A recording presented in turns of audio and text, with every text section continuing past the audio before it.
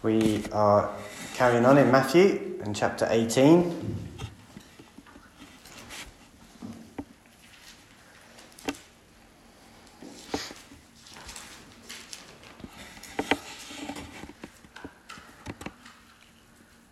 Matthew chapter 18 and from verse 15 says, "If your brother sins against you, go and tell him his fault between you and him alone.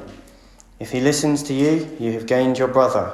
But if he does not listen, take one or two others along with you, that every charge may be established by the evidence of 2 or 3 witnesses.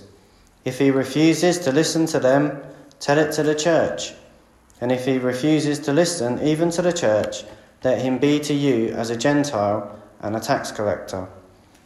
Truly I say to you, whatever you bind on earth shall be bound in heaven, and whatever you loose on earth shall be loosed in heaven. Again I say to you, if 2 of you agree on earth about anything they ask, it will be done for them by my Father in heaven. For where 2 or 3 are gathered in my name, there am I among them." Then Peter came up and said to him, "Lord, how often will my brother sin against me, and I forgive him? As many as 7 times? Jesus said to him, "I do not say to you 7 times, but 77 times, or 70 times 7. Therefore the kingdom of heaven may be compared to a king who wished to settle accounts with his servants. When he began to settle, one was brought to him who owed him 10,000 talents. And since he could not pay, his master ordered him to be sold with his wife and children and all that he had, and payment to be made. So the servant fell on his knees, imploring him, 'Have patience with me, and I will pay you everything.' And out of pity for him, the master of that servant released him and forgave him the debt. But when that same servant went out, he found one of his fellow servants who owed him 100 denarii, and seizing him, he began to choke him, saying, 'Pay what you owe.' So his fellow servant fell down and pleaded with him, 'Have patience with me, and I will pay you.' He refused and went and put him in prison until he should pay the debt. When his fellow servants saw what had taken place, they were greatly distressed, and they went and reported to their master all that had taken place. Then his master summoned him and said to him, 'You wicked servant, I forgave you all that debt because you pleaded with me. And should not you have had mercy on your fellow servant as I had mercy on you?' And in anger his master delivered him to the jailers until he should pay all his debt. So also my heavenly Father will do to every one of you if you do not forgive your brother from your heart." And trust God will bless the reading of his word this evening. We come this evening to this passage in Matthew, and it's quite a tricky passage. It's quite a challenging passage, I've found, as I've looked at it, and it really makes us look within and take a look at ourselves and see if we really measure up to the standards that are in here. And if we're honest, or if I'm honest with myself, then quite often we don't. But it's something that we need to really think about and consider. And this comes off the back. This is all in the same section, the same time that the Lord was talking, followed on from last week, where he was talking about them having childlike faith and them becoming like little children to believe, and then on to the parable of the lost sheep. So in that context, we come on to this part about the sin of a fellow brother against you. And we can see right from the start of the church in the book of Acts that God takes sin within the church seriously. It's not something that we should be flippant about. It's not something that we should go easy on. It's something that God sees as serious, and so we should too. If you remember Annas and Sapphira, when in the book of Acts, when they lied about the amount that they sold their property for and that they were going to give to the Lord, the consequences to them for sinning there was death. And that was a sign from God to show just how seriously he took those matters. And so sin within the church or within the assembly and disagreements is something that God takes seriously and wants to be sorted out properly. And I believe in this context here, because he's been talking to the disciples and telling them that they've got to be like children, to have childlike faith, to believe, it carries on into this passage here, that just like children, still following that example, then that people still need to be disciplined. There still needs to be discipline within the church, just like you would discipline a child. If you love your child, the Bible tells us, then you will discipline your child. Because if you just tell a child not to do something, but there are no consequences for them not going against you, then you'll soon find out that your children will just do whatever you like. And no matter how many times you tell them not to do something, they'll still do it. There needs to be a consequence to their actions, some sort of discipline for them not to carry on doing that, or to learn that it's best not to. And that's the same here in the way that sin is to be dealt with within the assembly. When it comes between brothers, there are consequences to our sin.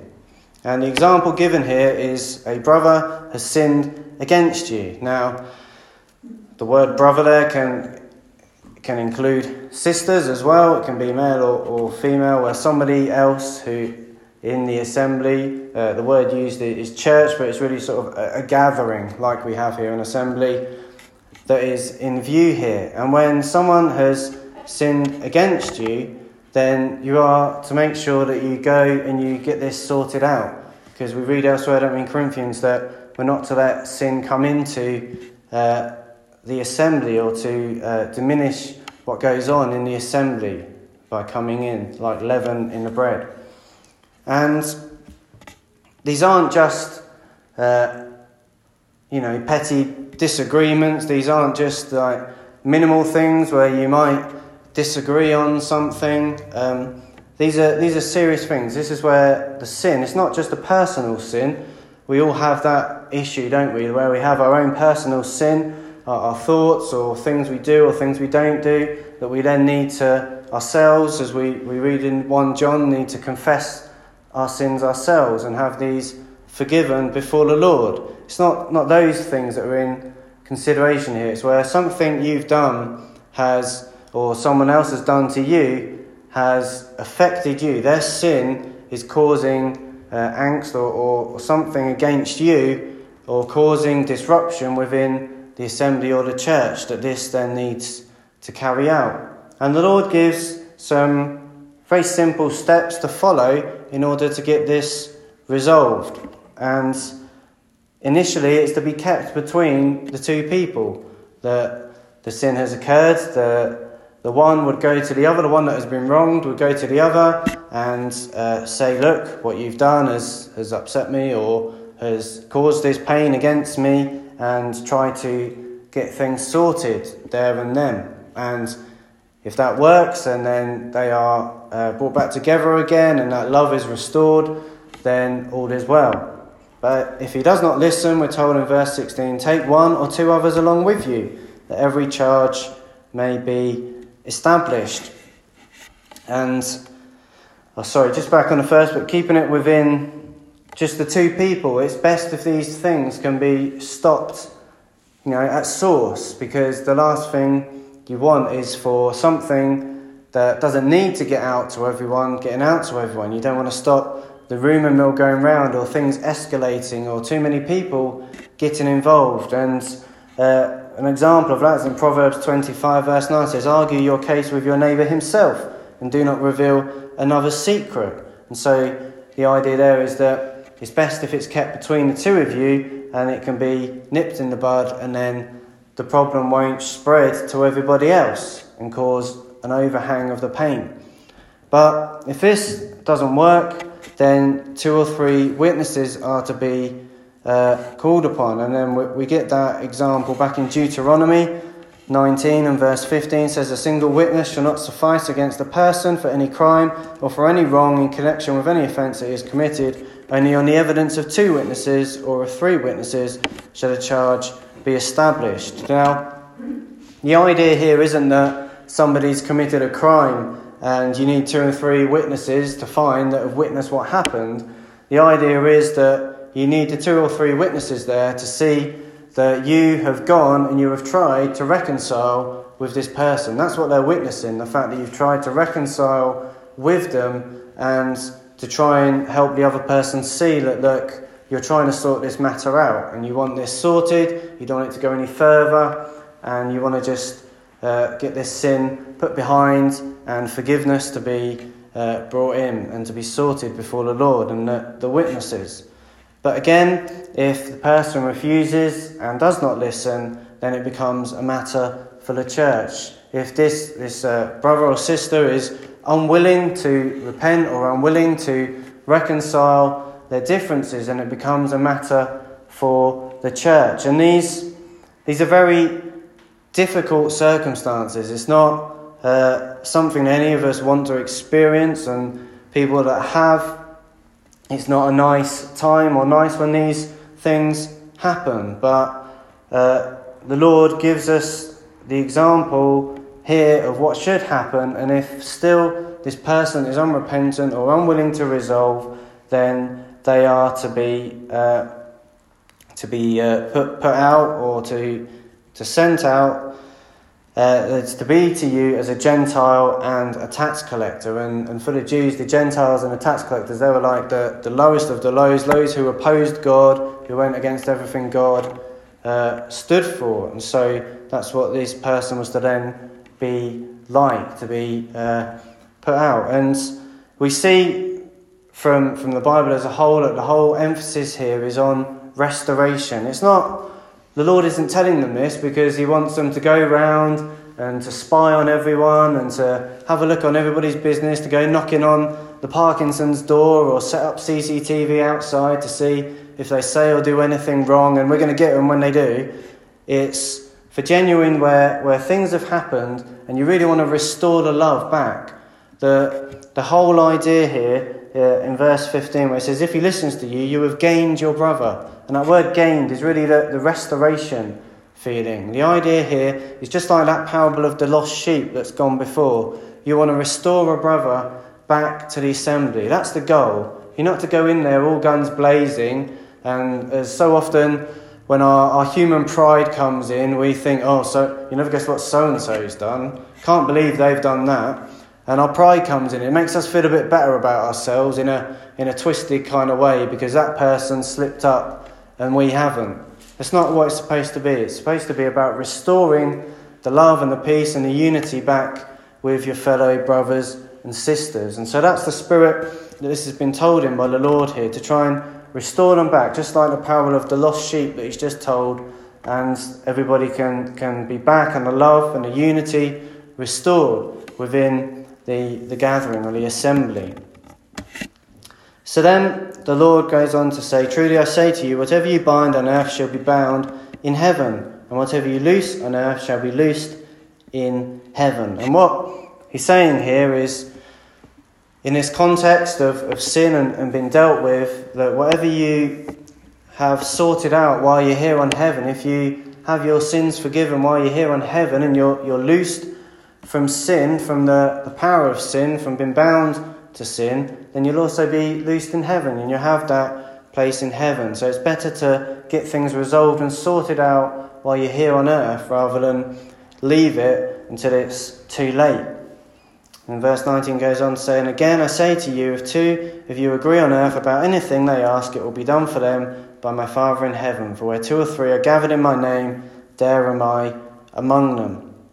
And again, the whole idea of this passage here is restoration and agreement. And here he's talking about when the idea, I think, is when in prayer, when you're going to prayer and you're thinking about what you're going to pray about, if you're in agreement between you, that you're all praying for the same thing, that you want the same thing, that's in line with the Lord's will, then it will be done by my Father in heaven. And then we have that verse that we quite often use, for where 2 or 3 are gathered in my name, there am I among them. And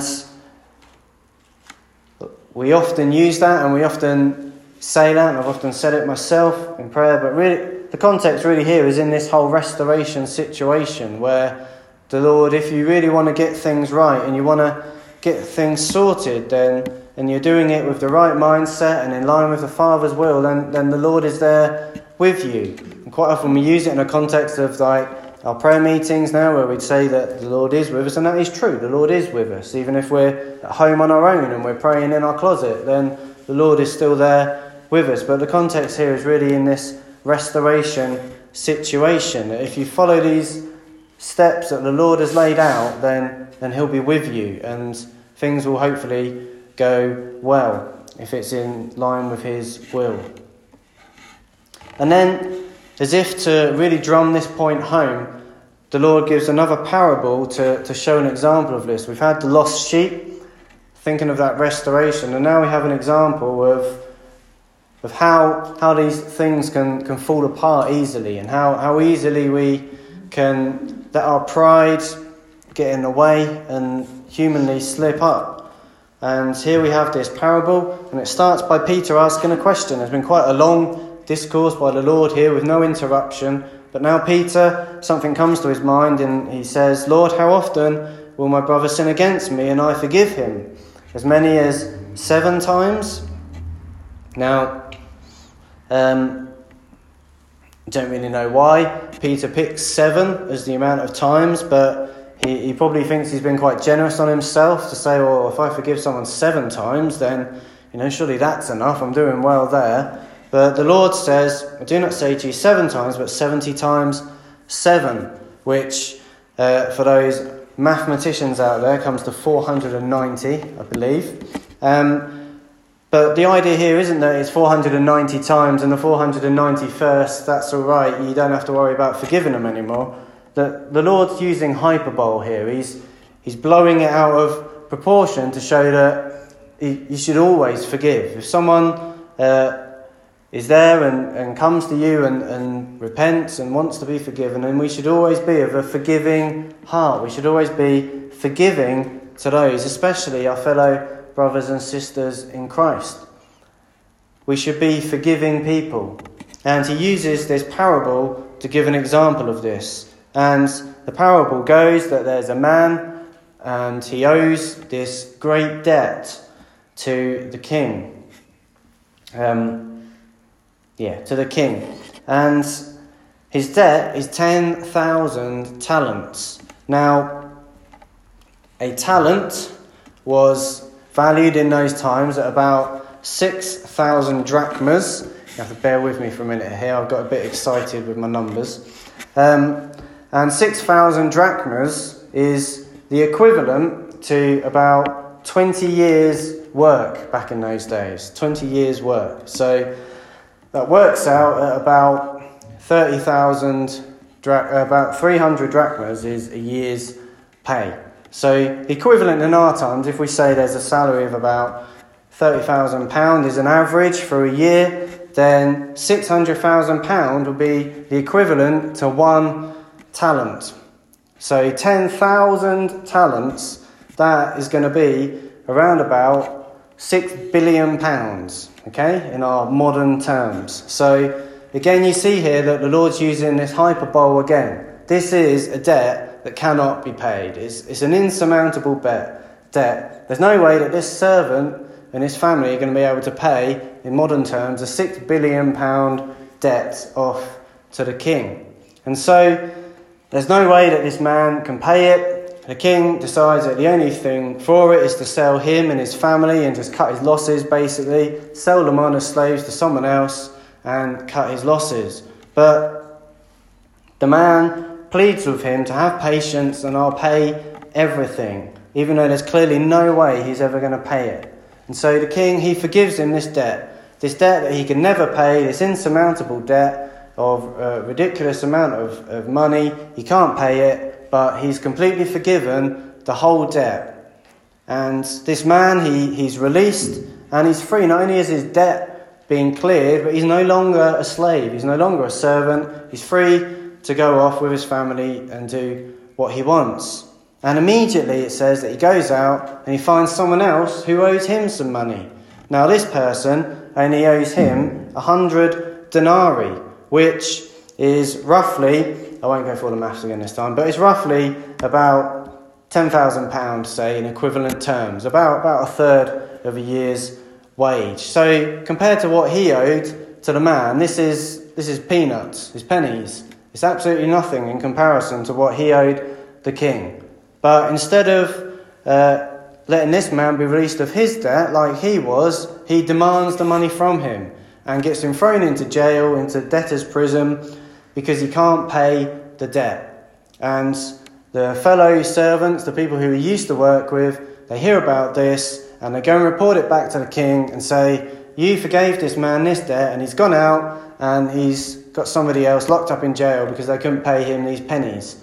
And so he gets called this wicked servant in verse 32. You wicked servant, I forgave you all that debt because you pleaded with me.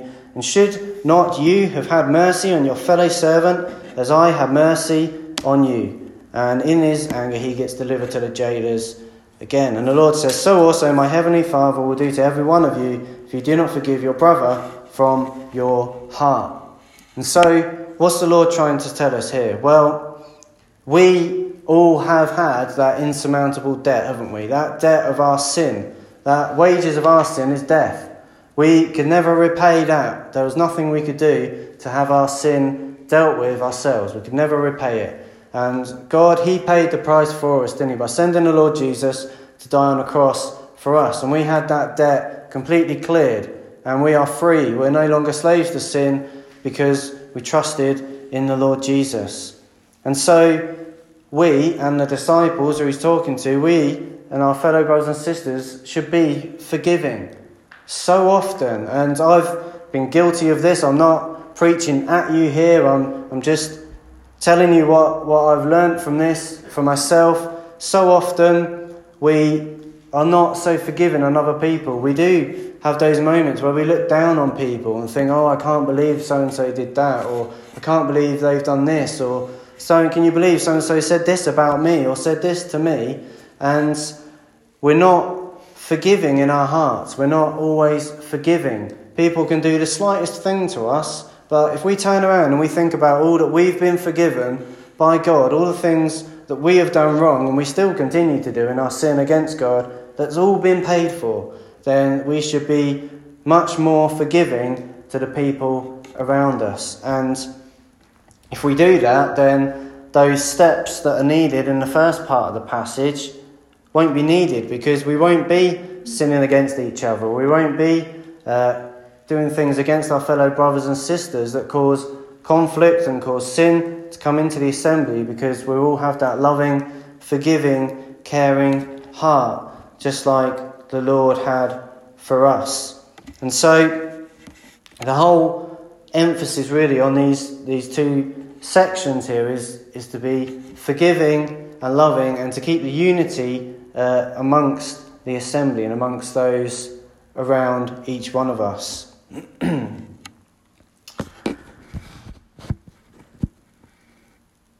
I think that's all I've got to say.